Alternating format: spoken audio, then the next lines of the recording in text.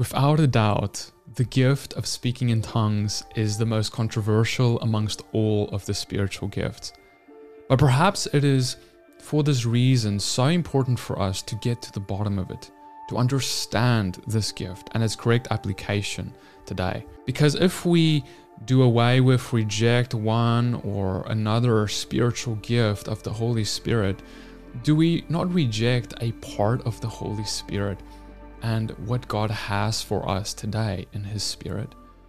Today we're going to be looking at a few clips from a brother called Paul Washer, a preacher who I greatly respect. He has done wonderful things for the kingdom of God and spreading the gospel. On this topic, he has an interesting opinion regarding the gift of speaking in tongues, and that he describes himself to be a practical cessationist. In other words, he believes that while the gift has not ceased, it is not being practiced today anymore, considering how Scripture describes the gift. So we're going to be looking at how he describes the gift, how he thinks Scripture describes the gift, and then we're going to be testing it and seeing what is this gift and how does Scripture describe it. Let's dive right in. First clip. I see the arguments and stuff, but I can't say that I can say in my conscience that these things have ceased. But here's what I do. I look at what tongues are in the Scriptures, and I don't see them anywhere today. What I see in the Scriptures as being tongues, and I compare that to people who say they speak in tongues, I see something completely different. So see, some people are cessationists. That means they believe tongues have ceased. I kind of call myself a practical cessationist in the sense that I do not say those things have ceased. I've seen God heal people. But have I seen a man who had the gift of healing? No. All right. Well, so it's really interesting what he says, right? He talks about the gift of tongues and how he doesn't believe it's ceased. However, he doesn't see it being exercised today. And he even goes as far as to describe the gift of healing and saying, well, do I see someone with the gift of healing? He says no, even though he has witnessed God do miracles. Now, the first thought that I have about this, is that if we have a certain theology about the gift of tongues, about what it is and what it looks like, yet when we look around us with that theology that we think it's supposed to be, what it's supposed to be, right, and we don't witness it anywhere, is that not a problem? Right. Does our theology affect the atmosphere of our spiritual walk with the Father? And is it impacting whether we are seeing these spiritual gifts in our lives and affecting the lives of others around us? Right. Not only that, but is it not a problem also if God is not doing the things that are all over the Bible? Like, is He the same God? Are we living in the same age of the outpouring of the Holy Spirit? Right. Or has God retracted His Spirit and His gifts? That is the first red flag that I would wonder about. Because when I read the book of Acts, what I see is just a book full of miracles within the early church done by both the hands of the apostles and the hands of other people who weren't super believers, right? So that's the first thing. And the next thing is, could it be that the issue of us not seeing things could be lying with men? Could it be that as people, the reason that we don't see, for example, someone rise up in our circles who is a man with the gift of healing, could it be because our circle teaches that the gift of healing is something that is not around today anymore? Because see, ultimately, if we teach each other that the gift of healing is not around today anymore, and we would obviously persecute anyone who says they have that, then, we won't have anyone arise in our midst who claims that or even walks that out, who dares walking it out, who dares believing for that in the Lord. Right. So, that's the other thing is, we need to really, I think if we don't see these things, I would be concerned about that. I would be like, man, like the Bible says it's for real, but I don't see it in my life. I don't see it in the lives of people around me.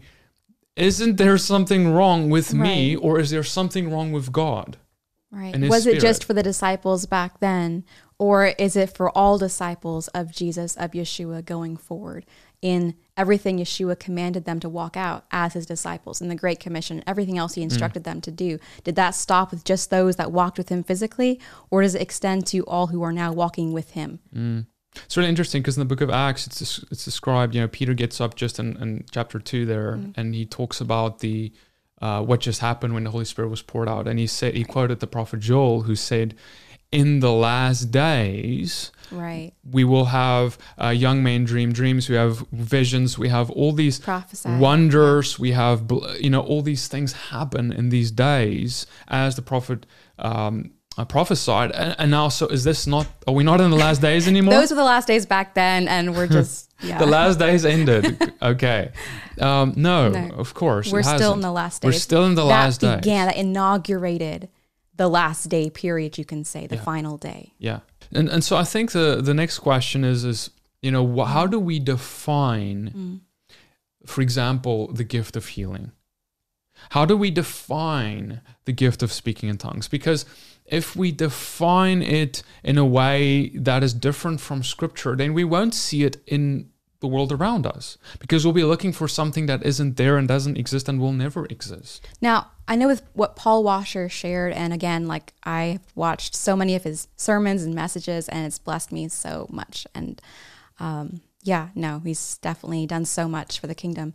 But a lot of the understanding that what he mentioned about tongues and speaking in tongues, he doesn't see it being practiced today, is because many believers have this understanding that speaking in tongues is only speaking an earthly language. And the reason why they might have come to this conclusion is because they see in Acts 2, Peter and the disciples, they're speaking in tongues. And then at a certain point in this period, there are people who come from other areas who are like, wait, you're speaking my language.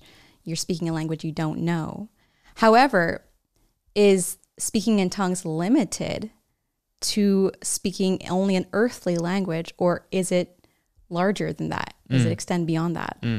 Right, that is really the big question, right? And I think that's where a lot of the debate regarding the gift of tongues boils down to.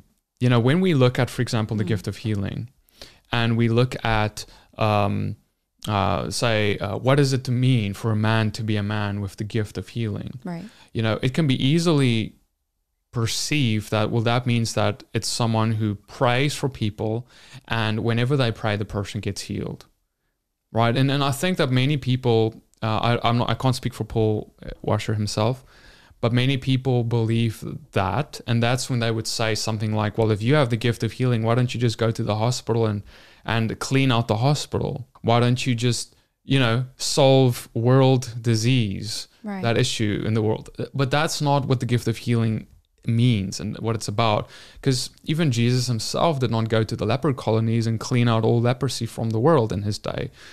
That's just not what it was. And so in the same way, we also see Epaphroditus, a man that Paul came across who was sick, nearly died. We have Timothy. Paul describes him saying, oh, you're sick, please take some wine for your stomach. Why did Paul not just heal him? Just because someone has a gift of healing doesn't mean that everyone they pray for gets healed. We still have God who performs a miracle, and God still has a sovereign will, and it's a complicated subject, of course. But the point is just that not everyone we pray for gets healed, even if we have the gift of healing. But it does mean that the person who is gifted in that will see many miracles. They will see many great things in their lives as they pursue that gift in faith. But the reason why they see those miracles is because they are actually pursuing it, like you mentioned. They are actually stepping out and walking it out. Right. If they did not, they would not see. Yes, exactly. If you believe that it's not for today, you're not going to pursue it. You're not going to go after that thing. Right. And if the atmosphere that you're fostering in your congregation or your church or your community is that these gifts don't exist anymore, or no one really practices it correctly today, you're not fostering an atmosphere that would encourage people to step out in faith and to walk out and to even to pray, to ask for these gifts at all. So then, therefore, you don't see them. Yeah, exactly. So with that being said, let's dive into clip number 2, where Paul goes on. Here's what I think. I believe tongues in the book of Acts, every time it occurs, it is a real phonetic language.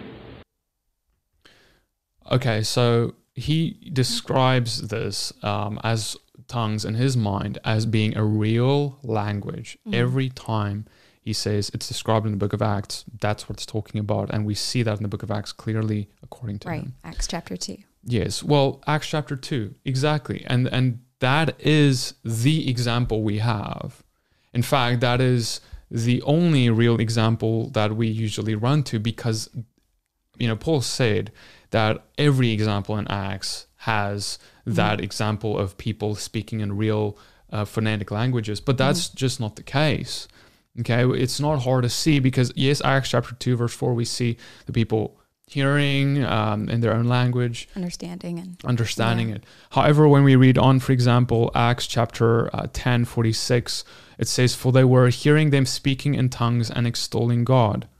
Okay, this is another place where people were baptized in the Holy Spirit, spoke in tongues, praised God, but there's no one there who is speaking a foreign language. This is different from Acts chapter 2, the context. And so because there's no one there, the question really is, why are they speaking in tongues if there is no one there from a foreign nation who is supposed to be hearing what they have to say? Right. I mean, the question really is, if speaking in tongues is only, let's go on that line, an earthly, a phonetic language like Paul Washer mentions, why would I need to speak in tongues to extol God if I'm speaking to God? Why would I need to speak in Swedish or Zulu or Chinese in a tongue, an earthly language, if I'm just speaking to God? What benefit does that give? That's a good question, right? Let's look at another verse here, Acts 19, verse 6. Okay, and when Paul had laid his hands on them to baptize them in the Holy Spirit came on them, and they began speaking in tongues and prophesying. Okay, same question we have to bring up. Who is there to hear this in their own native phonetic language? Right. Who is going to be edified? Well, these people got baptized in the Holy Spirit and they start speaking.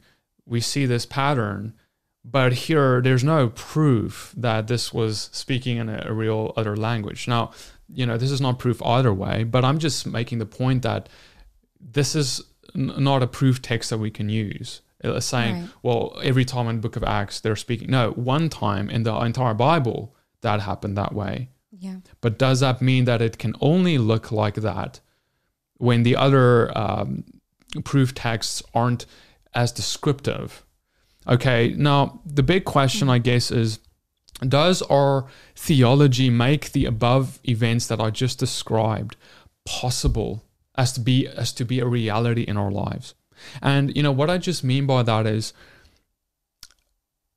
if we believe, like Paul Washer believes, only phonetic languages and so forth, do we see people, when we lay hands on them to be baptized in the Holy Spirit, do we see them start speaking in tongues sometimes and prophesying sometimes? Does that happen ever, like in our congregations, if we hold this belief? Or do these things never happen? I want to submit to you that the fruit of our belief, of our theology, will be very evident. If our theology causes us to never see people speak in tongues when we lay hands on them to be baptized in the Holy Spirit, there's something wrong with our theology by the fruit that it produces, because it's not producing the same fruit that Paul's theology or Peter's theology produced, and that when they lay hands on people, people start speaking in tongues and prophesying. Okay, even if that's in a foreign language, well, however if you want it to be that way, well, then let it be in the way that Scripture describes these events to happen and the fruit that it's supposed to produce. But if these things never happen, there's something wrong, isn't there? Like, we have to be consistent with Scripture in applying our beliefs and how we interpret it.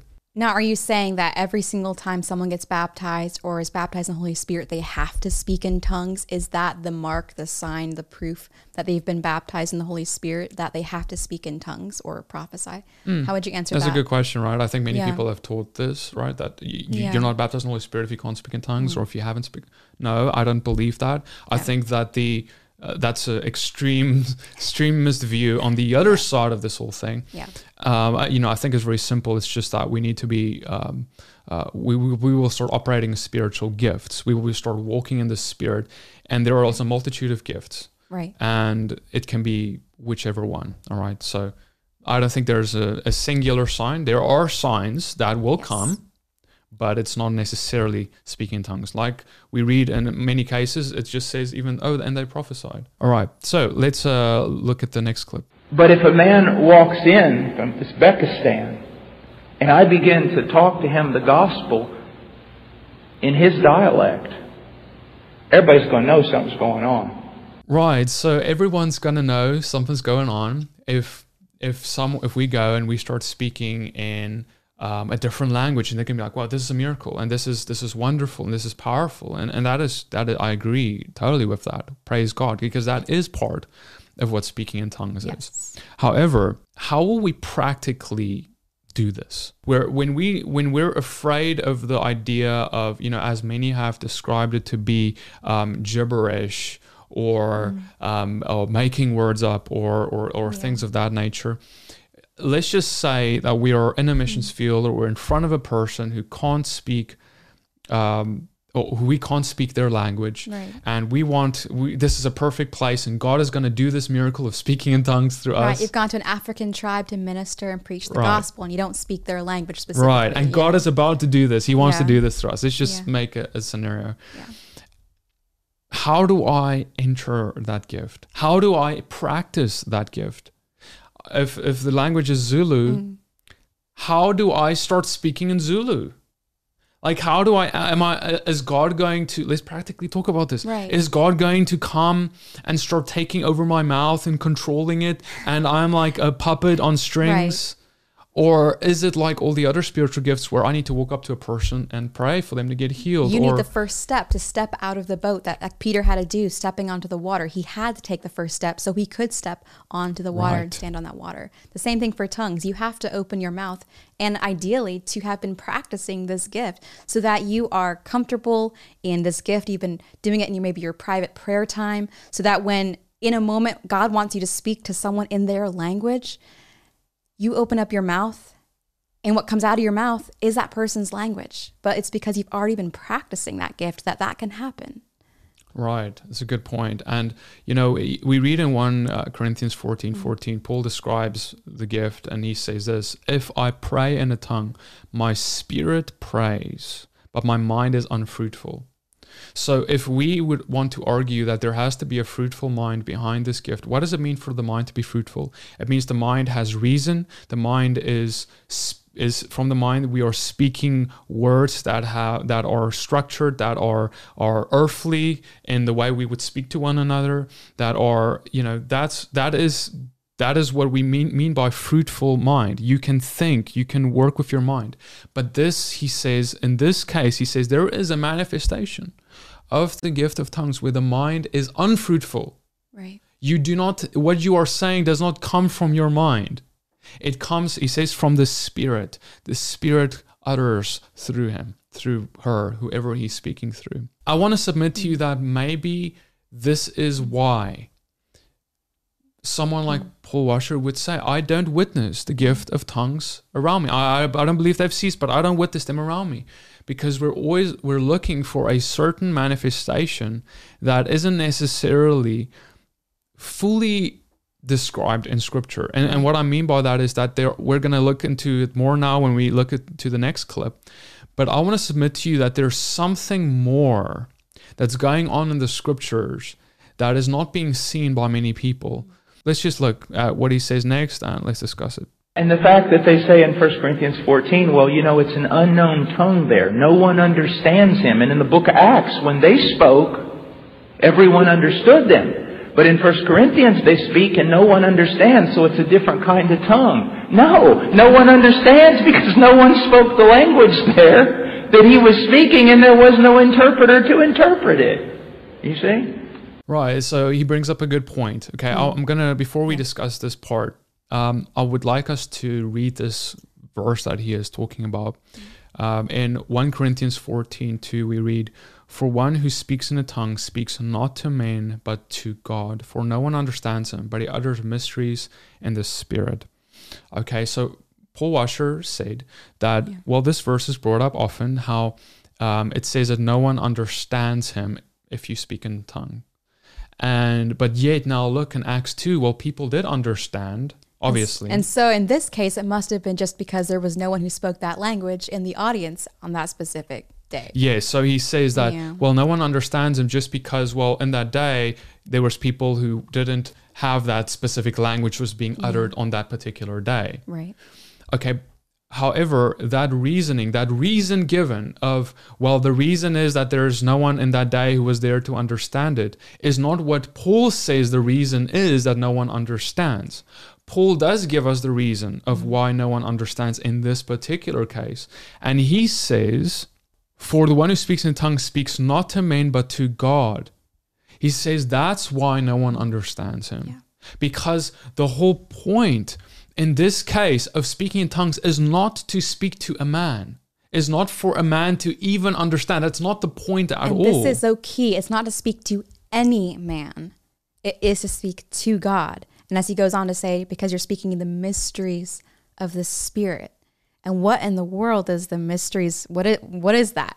But you're not speaking to men. So we need to now think about this in a different way. You're not speaking to men. So why would you need to speak an earthly, a human language if you're not speaking to men, if you're speaking to God? Why can you not speak a heavenly language? Right.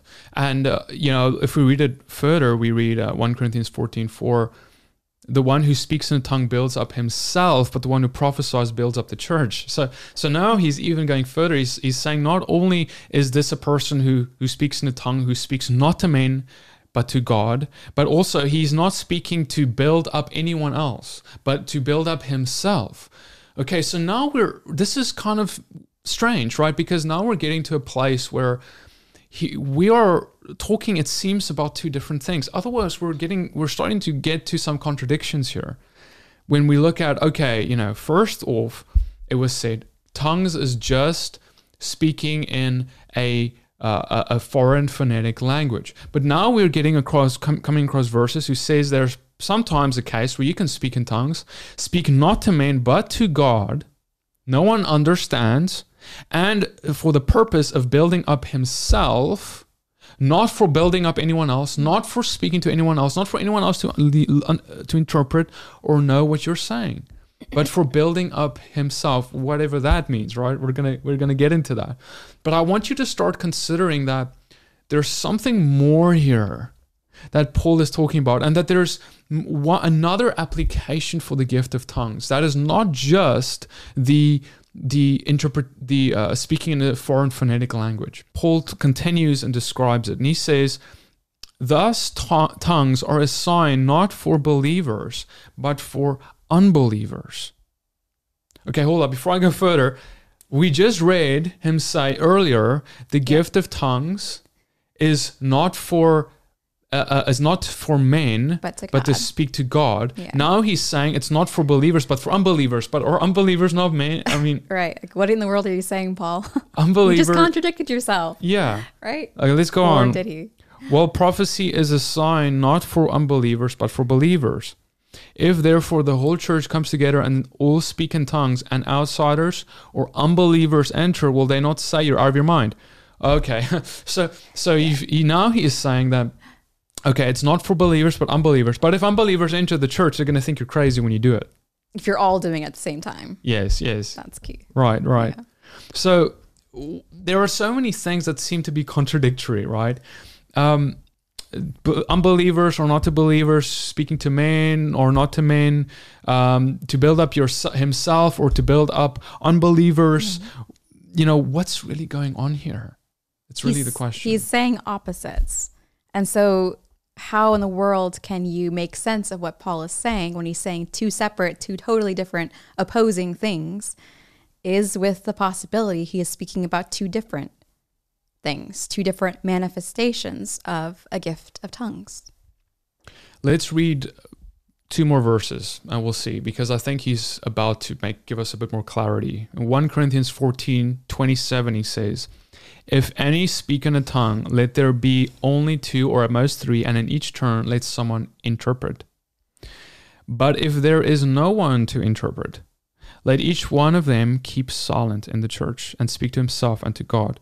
Okay, now this is interesting. The first verse that we just read here, in verse 27, he talks about how you speak one at a time. Don't everyone speak at the same time. Okay, this is in a church setting, so that people aren't thinking like you're crazy, what's going on, confused, because it just would sound crazy for everyone to speak, even in English, by the way, at the same time. I mean, even as Paul did say at the end of that chapter, kind of did to go to the end, he did say to do everything in decency and with order.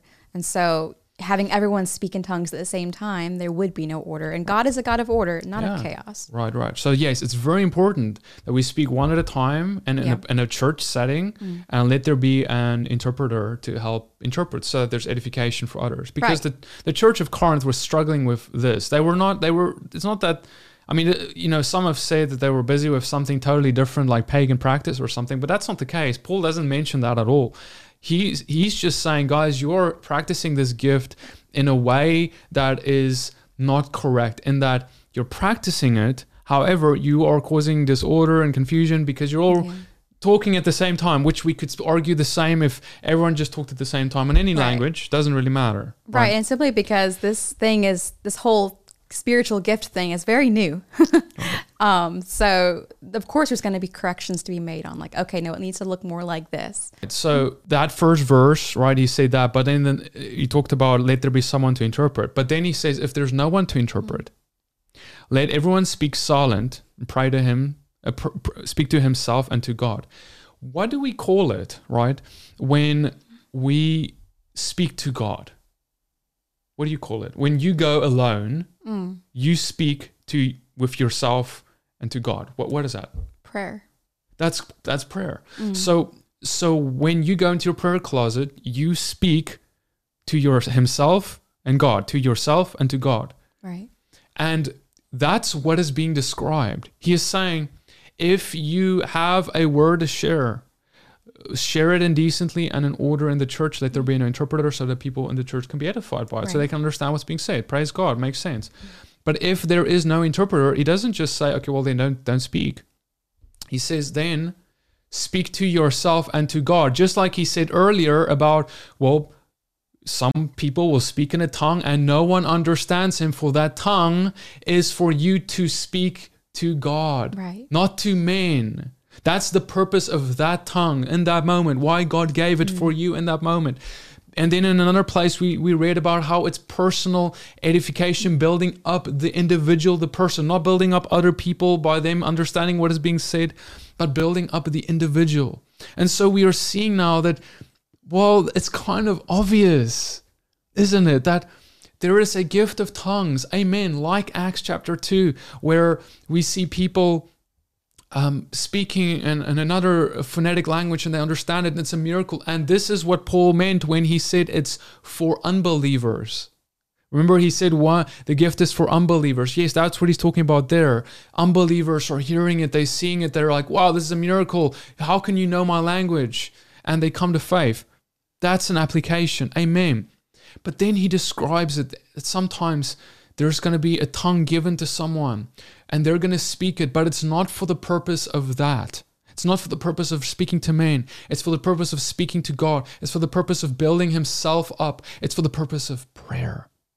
And that's a prayer. Just like when you pray in English, you build up yourself. You can pray in the Spirit. You can pray in tongues where the Holy Spirit bubbles up inside of you, just like when those people were baptized in the Spirit, as we read, and he speaks through you, and you speak not with your mind. The mind is unfruitful, but the Spirit is speaking and praying through you so that you can speak words that your English tongue is not even capable of receiving, of achieving. And what I mean by that is sometimes we have words that we cannot even utter inside of our spirits that can only be uttered by the Holy Spirit as He intercedes for us when we speak in tongues. And that, my friends, is what Paul is talking about. He's not contradicting himself. This is not like but if we have a perception that this gift is only to speak in a phonetic language and nothing but that, then we can't make it fit into what Paul is describing if we take every verse into consideration. We can only really believe that if we choose which verses we decide to completely read and choose which parts we would like to conveniently keep out. We have to read it, and we have to make sure that our theology fits into what reality is. And perhaps then we will see people exercising, speaking in tongues around us. And let me just say this, on this topic. There are many people out there who do not speak in tongues, but yet they say they do. There are many out there who practice the gift of healing. And they say they do, but they don't actually practice it. And they're false. They have false healings. And they make it right. Okay, there is falsehood out there. But the falsehood should not turn us away from the reality of what God wants to do in our midst. Just like the serpent in front of Pharaoh. Moses' staff turns into a snake. Pharaoh's sorcerers, they have their snake. Should their snake turn us off from the fact that Moses' snake is legit from God and about to eat Pharaoh's snakes? No, we know that God does things. Satan tries to copy, and there is falsehood in the world. But that should not turn us away from what God is doing. And the question is, if you have come to a place in your walk where you realize that the gifts of the Holy Spirit have not ceased, like Paul Washer, he mentioned in his video clips that we shared, are you fostering an atmosphere where you can see these spiritual gifts happening and occurring in your life?